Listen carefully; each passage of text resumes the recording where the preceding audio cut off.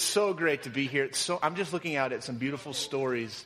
Beautiful stories. I'm looking at the Snyders with this gorgeous God-delivered baby in the back. If you don't know the Snyders, wave at us, please. Hug on them. God has taken them on such a magnificent journey. They have a newborn baby.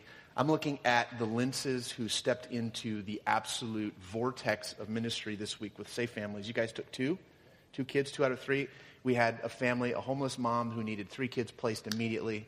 Allison started moving the Burpos who are coaching the situation. Such an amazing church. You don't know how good it is to be back. I've been away for a week under really bad, hard circumstances. I'll tell you a little bit about that. But let me just say, my name is Jason. If you're hoping to hear from Jen, I'm not Jen. I can tell you're not here to hear from Jen, because if you were here to hear from Jen, there'd be 300 extra of you. And we learned how not to personalize that. And I guess Brandon is hunting. Like, maybe God put that buck here for a reason, but Brandon has other designs, and so he's helping that buck go to buck heaven. I don't know how that works. But anyway, so my name is Jason. I don't know how this is going to go today. Okay, I want to warn you. Little forewarning. I'm a routine guy. Everything is about routines. And I've had absolutely the sum total of 0 of my routine this week. None. Absolutely none. So I can't vouch for where we're going to end up. I'm not sure if I'm the only one who feels the gratitude to be here today, but I feel it as richly as I've ever felt it. Because I've spent the last week at the bedside of my father who's dying fast. I got a call about a week ago that he was on the couch, totally catatonic, right? So like non-responsive. And my baby brother, who I have never known in my life until now, my half-brother, and my baby sister, who I've never known until this week, had to kick the door down and haul him out in an ambulance to the hospital. Turns out he's got very aggressive lung cancer. It's in stage 4. It's metastasized. It's in his brain. So we know the end is coming fast. It shouldn't be a surprise that it's lung cancer given the life he's lived, but death is never soft, and it always comes hard, and it's ugly. And we're dealing with the interesting, how are we going to do this? Let me just say it this way. I'm going to say this for you, Bonner, because you'll appreciate this. My dad's single possession on earth that he treasured was his 1967 Bonneville Triumph. It was his baby. Through 5 marriages and living in probably 3 continents, through all these years, he's kept one thing, and it's that motorcycle. And that to him was the most valuable thing on earth. It's gone. It's been stolen. We don't know where it is. But the triumph of his life is that his 4 children from different moms came together at his bedside, overcoming every reason in the world not to do this. And we gathered at his bedside because you sent your father off. That's what you do. And we all have reasons to just simply not have the time, because that would be repaying like for like, because that was our life. But that's not what you do. So the triumph of his life is very much real, and we all get it. The struggle with that 67 was who was going to get that thing. And he promised it to me for 40 years, but so I knew it was mine. But it's been such an interesting and emotionally difficult week, because in the horrible chapter of watching your father die, something beautiful has emerged. And I found these kids. They're so much like me, it's creepy. And they're 32 and 34, and I've missed out on 32 and 34 years of their life. But we're not going to let that happen anymore. So God is good. Here's what I can tell you. There's a grace for these things. There's a specific grace for extending heartfelt and undeserved forgiveness, because all forgiveness is undeserved. Let's just face it. There's a grace for extending heartfelt and undeserved forgiveness when hours are numbered. There's a holiness to numbered hours, right? There's such thing as a primal apology that just expresses itself in sheer presence just by showing up.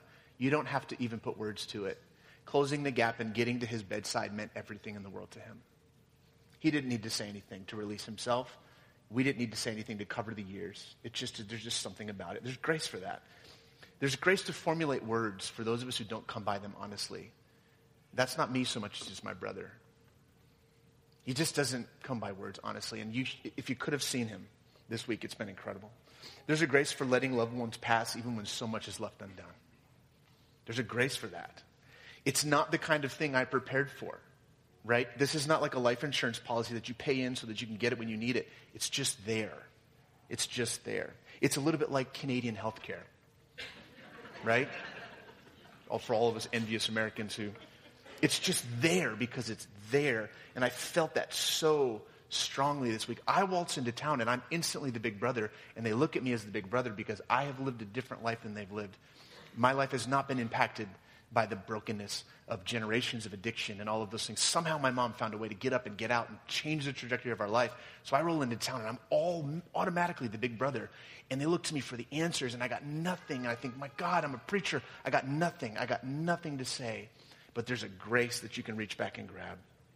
It's just there, but it has to be found, okay? Here's what I'm learning. And I might add, it's not found by effort so much as by release, by falling, by letting go.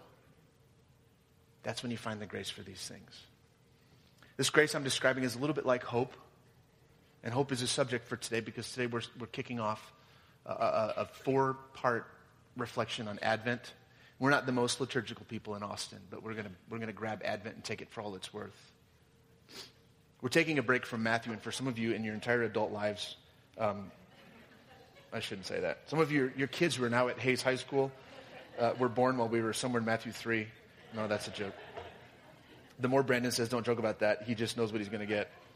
That's fighting words, isn't it, Trey? If he says, hey, don't, we're on it. We're right on it. So what I want to reflect on with us this morning is that it seems that sometimes we think that these dividends are available in life because we invest in them, as if it's an insurance policy or something that we... But let me just tell you, there is grace for passing. There is grace for situations like this that it's just there. You don't have to create it or make it happen. It's just there. So let's talk about Advent briefly. We're going to move into talking about hope. What is Advent? Somebody help me out. Other than a pair of loudspeakers that you probably grew up with if your mom had a nice stereo like my mom did. What's Advent? Anybody? Waiting. Okay.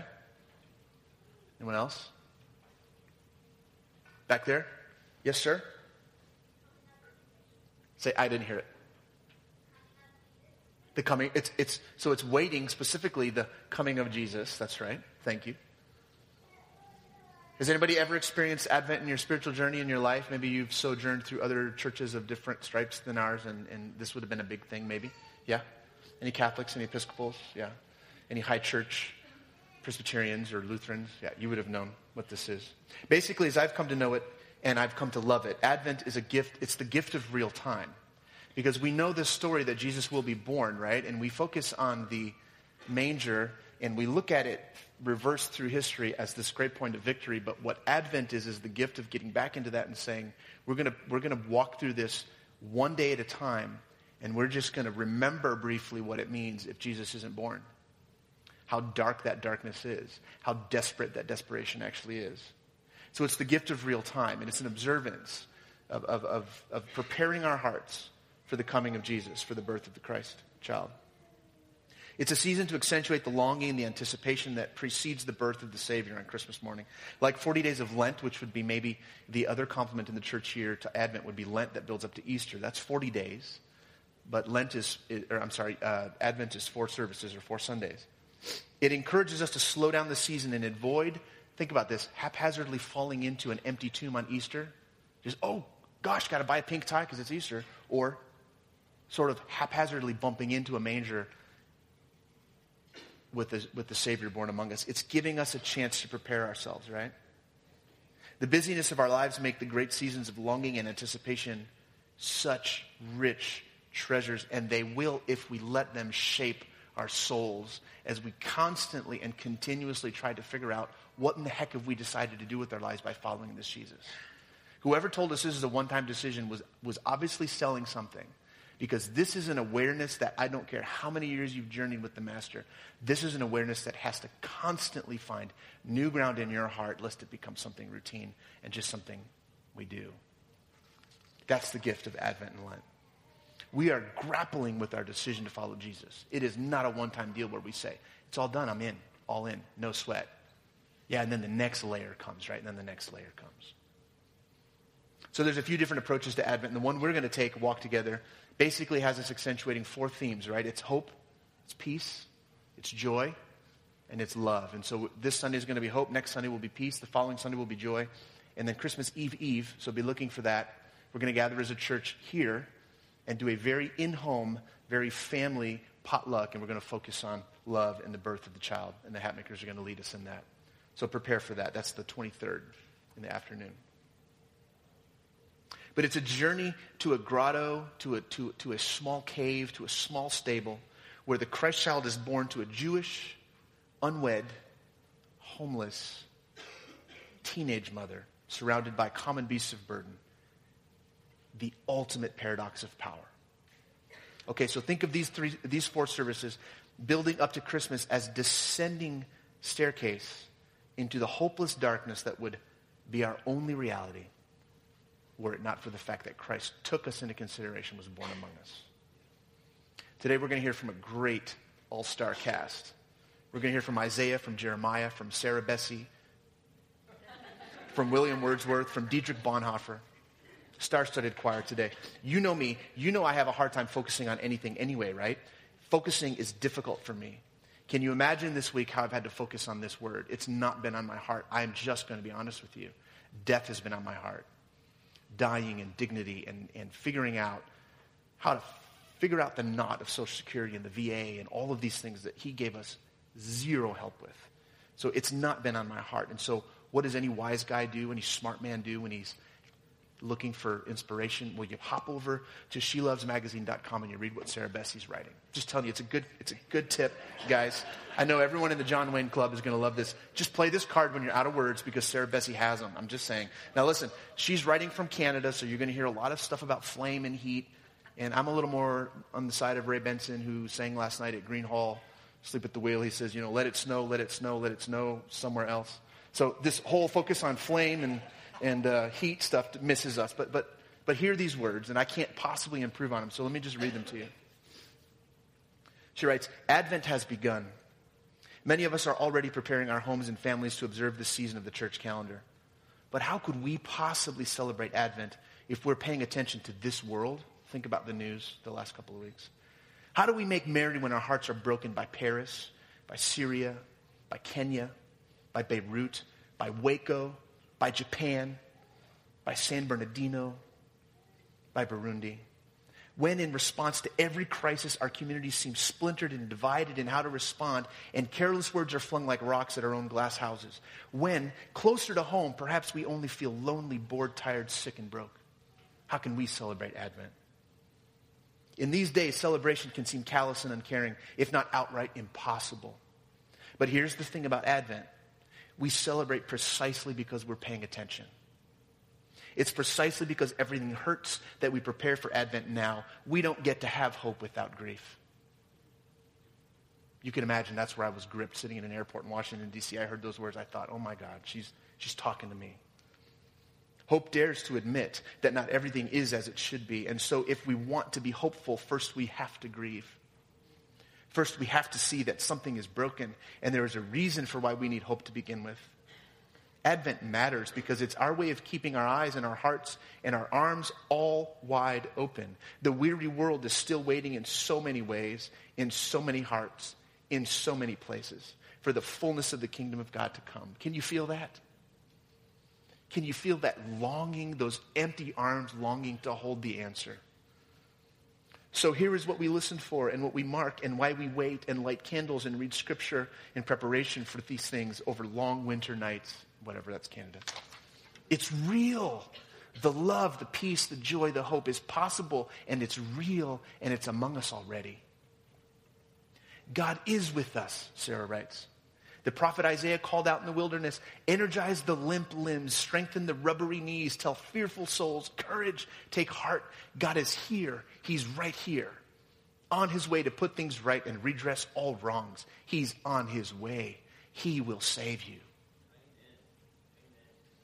Advent is the church's way of observing and remembering, of marking the truth that we believe that God came to be with us once, and God is still with us, and God is coming again to set all things right. It's holding the truth of what is right now up to the truth of what was and what will be, and then responding like Mary sang to Elizabeth, her cousin, in her Magnificat, blessed woman who believed what God said, believed every word would come true. Hang with me, we're almost done.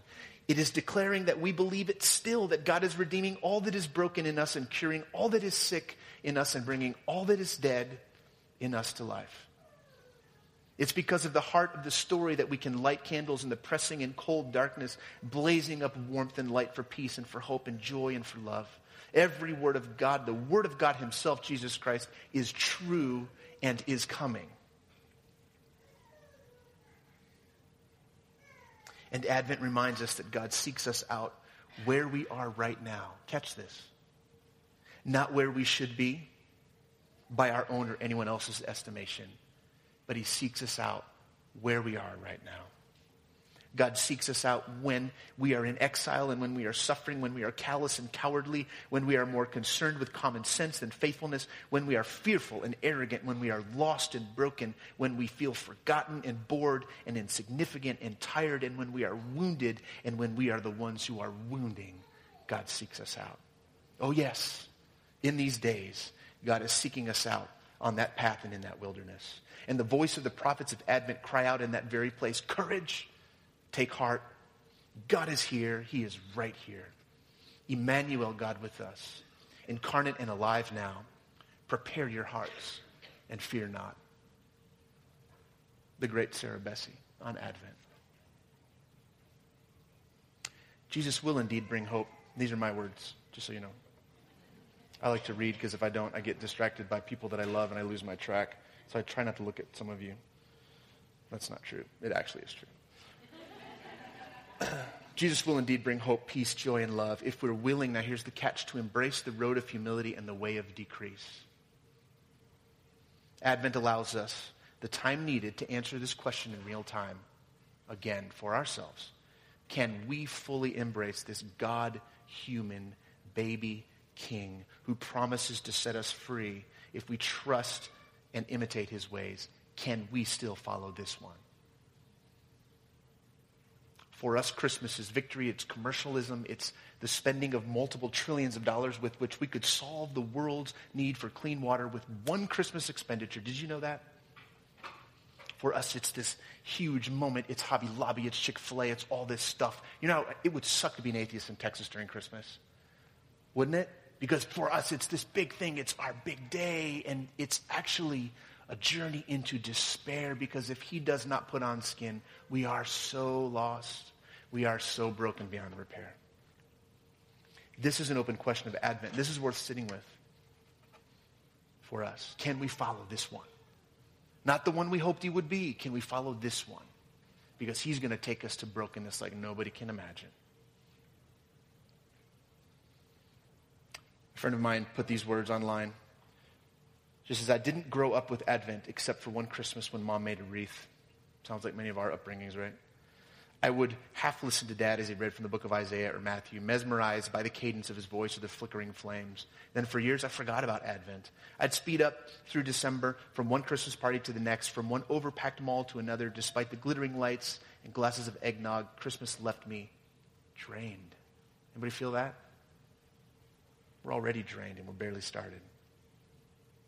That's when I began to appreciate the gift of Advent. Advent invites us to reflect rather than rush our way through the Christmas season. But more than that, Advent helps us grasp our place in God's story. And here's the key. To sense in our gut the divine timeline on which we live. During Advent, we reach back to the perfect world gone wrong and the God who descended into chaos. With the other hand, we reach forward to a king who's returning to set everything right. And it's those two things. It's reaching back and reaching forward. Perfect imagery for Advent. Helps us slow things down and savor the time and the space between that initial coming of weakness but magnificent power and the time in history when he will come back and consummate all things and no one will argue whether he's Lord. How do we possibly ready ourselves for this birth of the God-child who's both us and God? How do we prepare ourselves for this? I think it's safe to say that the greatest revelation that Jesus brings to earth is not about God so much as it's about how to truly be human. He showed us how to be human. Of course, he reveals us what God thought and God's response to sin and all of those things, but he speaks about what it means to be really real, to be really human, because we can touch that and we can be that. Accepting the humanity of God will be a different journey for all of us. I said that right. That's not a misstatement.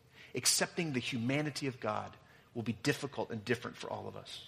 But for starters, it will mean accepting meekness in place of the kind of power that we crave, the kind of freedom that we crave. It'll mean embracing humility and simplicity as not just the higher way, but the only way. That's where it's going to take us. If Advent had a sound, it would be the groaning churning of your gut when you're hungry. It would be that longing anticipation for something that's not here yet, but you can taste it before it gets here. Let's read the scripture that comes to us from the lectionary for today in Jeremiah 33. And I did not get it to. I'm very sorry. It's not a long passage. Jeremiah 33 verse 14 reads this way. The days are coming, declares the Lord, when I will fulfill the good promise I made to the people of Israel and Judah. In those days and at that time, I will make a righteous branch sprout from David's line. He will do what is just and right in the land. And in those days, Judah will be saved and Jerusalem will live in safety. This is the name by which it will be called. The Lord our righteous Savior. The words of Jeremiah. A couple of things catch me from that passage. Number one, the image of a sprout. It would be a sprout from the line of David, literally a bud, a tiny plant beginning to grow. Somehow the urgent answer to the suffering of the world is a sprout. It's a simple thing. It's a humble beginning. How disappointing when it could have been something else. So the image of the sprout catches me. The second thing is that this is not actually an answer. This is just the announcement that an answer is coming. And don't you hate those answers? Don't you hate when you get the call and the call is, we got to wait again until tomorrow. We got to wait till next month, or we'll see in 6 months, right? A time of safety and salvation will come, but it's not going to be for a while. And there are more than a few ways to wait. I know you guys are good waiters. I'm horrible at waiting. I can't stand, I self-destruct. Anybody else with me? I had to go to the DMV this office because my head was so gone during this trip. I lost my license. Had to sit in line. You know how you wait, right? You do the same thing I do, I'm guessing. Today, we can boldly claim, as all faithful have throughout the ages, that our answer is coming. Our answer is coming. God has heard our cry. He knows just how we hurt and how we yearn for deliverance. And the answer is on the way. But it's going to take hope to hold us together, right? While we wait for this sprout to grow into something worth noticing. It's going to take hope to bridge the gap. Dietrich Bonhoeffer from prison wrote in 1943, celebrating Advent means being able to wait. Waiting is an art that our impatient age has forgotten. Can you imagine in the 40s how much more true that is today? It's an art that our impatient age has forgotten. It wants to break open the ripe fruit when it is hardly finished planting the shoot. Whoever does not know the austere blessedness of waiting, that is the hopefully doing without, will never experience the full blessing of fulfillment. For the greatest, most profound, most tender things in all the world, we must wait. It happens not here in the storm, but according to the divine laws of sprouting, growing, and becoming. Nobody's earned the right to say that more than Dietrich Bonhoeffer, who paid in a prison cell and ultimately with his life for putting action to his faith. What holds us together in the waiting is hope. But what is hope made of? I need to know, what is hope made of? I'm not interested anymore in spiritual platitudes and ideas that never make it from here anywhere else. What is it made of? It's not a feeling. It can't be a feeling. It's got to be deeper. It's there for us to discover, and it's more concrete, as I have discovered this week, than I ever imagined. But it's not what I'm expecting. It's not the words, it's not control, it's not power, it's not the ability to stand above. It's something opposite. It's the releasing, the letting go, the falling, the letting God lead, the letting God make beauty of ashes. It's never what I'm expecting. It never has been. You see, hope for us is in a person, and that person moves so slowly. I wish I could give you better news. How slow? Listen to this. We hope in a person, and he moves so slow enough that our answers often come only moments after we become just like him through the waiting. And that's the point. And I wish it wasn't. But that's the point. The waiting makes us into the people that he knows we can be. And in that hopeful waiting for that thing that we do not see yet, we become just like him moments before our answer comes to us. Our hope is in a person, or perhaps more profoundly still, our hope is a person. The psalmist writes in several places, and I won't cite them just for the sake of time. Guide me in your truth and teach me, for you are God, my Savior, and my hope is in you all day long, wrote David. Later he writes, may integrity and uprightness protect me, because my hope, Lord, is in you. Be strong and take heart, in a different passage, all you who hope in the Lord. Later in chapter 33 he writes, but the eyes of the Lord are on those who fear him, on those whose hope is in his unfailing love.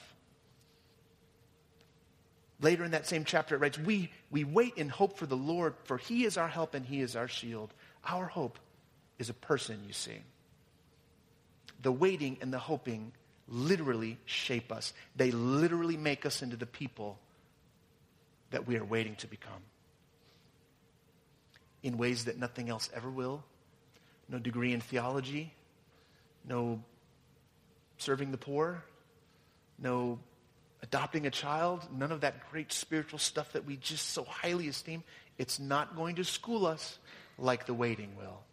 The hopeful waiting, the longing, the yearning, the long dark nights spent pacing, the praying, the interceding, the beating the heavens with white fists because we can't understand why our answer has not come. That's what shapes us. What seemed so urgent only a moment ago falls back into perspective when we fall into the hands of grace and just let time be what time is. There's nothing glorious about a tiny sprout. I brought a little illustration. You guys have these growing in your gardens too. There's nothing glorious about this. What a chumpy answer to my need. What a ridiculous response to my need. Oh, but if you know how to look at this, what is this? This is an oak tree. This could literally shade the entire house I live in it with time. It was growing in a pot right in the front. I pulled it out. What a simple answer. But here's what I have to tell us this morning. This is our only answer. This is how God moves. There's nothing glorious in this unless you know what you're looking at, right? The answer we're looking for is not going to come to us by some quick shock and awe campaign. And I just think it's so poetic to quote Dick Cheney all the time up here. It's not going to happen by some big shock and awe campaign. You know, you can't say that in Houston, but you can in Austin. Just saying. This is going to sprout slowly and come, but it's going to grow strong and it's going to grow true and it's going to grow straight. What a disappointing beginning, but oh, what a magnificent ending. Oh, what a glorious ending. Hope is a knowing, it's a certainty, it's concrete. Hope is bolted down somewhere deep in the boiler room of our hearts. It's not moving, it's there. But hope starts small, like a sprout. It's not that anyone would argue with the ultimate outcome. Let me just tell you, when Jesus comes back for all that's his, which is all that is, there will be no one to argue with his lordship. This is going to end magnificently. But the hang-up is the timing. The painfully slow onset of the effect of the answer of God. Who do you look for? Because if you're anything like me, and you're lost and you have no game plan, you need an example to follow. Who do you look for? When the only good words you get is that your answer's coming. It's coming. Yeah, but I need it. I know it's coming. It's coming. Who do you look for? I hope this doesn't offend you. Actually, if you know me well enough, I probably actually don't hope it doesn't offend you. I'm not that concerned if it offends you. But here's the deal. Let me tell you where I look. I look to Mary, the mother of Jesus. In all of human history, nobody had a more challenging role to play in the drama of redemption than the Virgin Mary. No one. Imagine being told that you of all people would give birth to the promised one. But wait, I'm a teenager. Could have been her answer. Shouldn't this be handled by a professional? Perhaps the most profound, and at least in my opinion, the most poetic and most beautiful words ever uttered in human history was her response to the angel's scandalous invitation to have intercourse with God. Her response was, I am the servant of the Lord. Let it be unto me according to your word. And then she had to wait. 9 long, painful, confusing, difficult, economically impossible, socially scandalous months to get a chance to raise this child who for 30 years no one would esteem as fulfillment to any promise, to any prophecy. William Wordsworth wrote of her in his great poem called The Virgin these 5 words. Of Mary, he said, she is our tainted nature's solitary boast. The one thing we had to get right, we got it right in a homeless, probably not homeless, but desperately poor teenage Jewish girl who responded in that one crackling moment that bent all of human history to its skew. She responded, I am your servant. Let this thing be unto me according to your word. So, what are we to do with ourselves? Our broken, longing, half-healed, half-heard, aching, yet hopeful selves. What are we to do with ourselves? Well, we've got to wake up and find a way to be present to this hope, don't we? And again, it's not earned. It's there. It'll catch you if you fall into it. It won't impact you if you try to conjure it or make it happen. But what do we do with this hope that lies within us? This tender shoot born among us that will one day set all things straight. What do we do? I guess that's for you to decide. But here's what I've been feeling this week, and we're going to close right here. There's 3 things I need to do. This is the 3 things I always need to do. But especially during Advent, I got to get these 3 things right. Number 1, I got to slow down. I got to resist the cadence of Christmas and just push it back. It won't be that awful or that difficult for me this year because I'm probably, within a matter of days, going to have to head back to Beaufort, South Carolina to bury my father. So there won't be much picking up the pace this Christmas for me. But we have to slow down. We literally have to ask yourself, make it your mantra. Why am I rushing? Just write that on your windshield with some lipstick right there. Why am I rushing? We have to slow down. Number 2, we have to show up. Oh God, it's so hard. It's so hard. We have to ask ourselves, what am I afraid of? What is really at risk if I just show up and be present? Most of us just don't. We got to slow down. We got to show up. We have to observe. Number 3.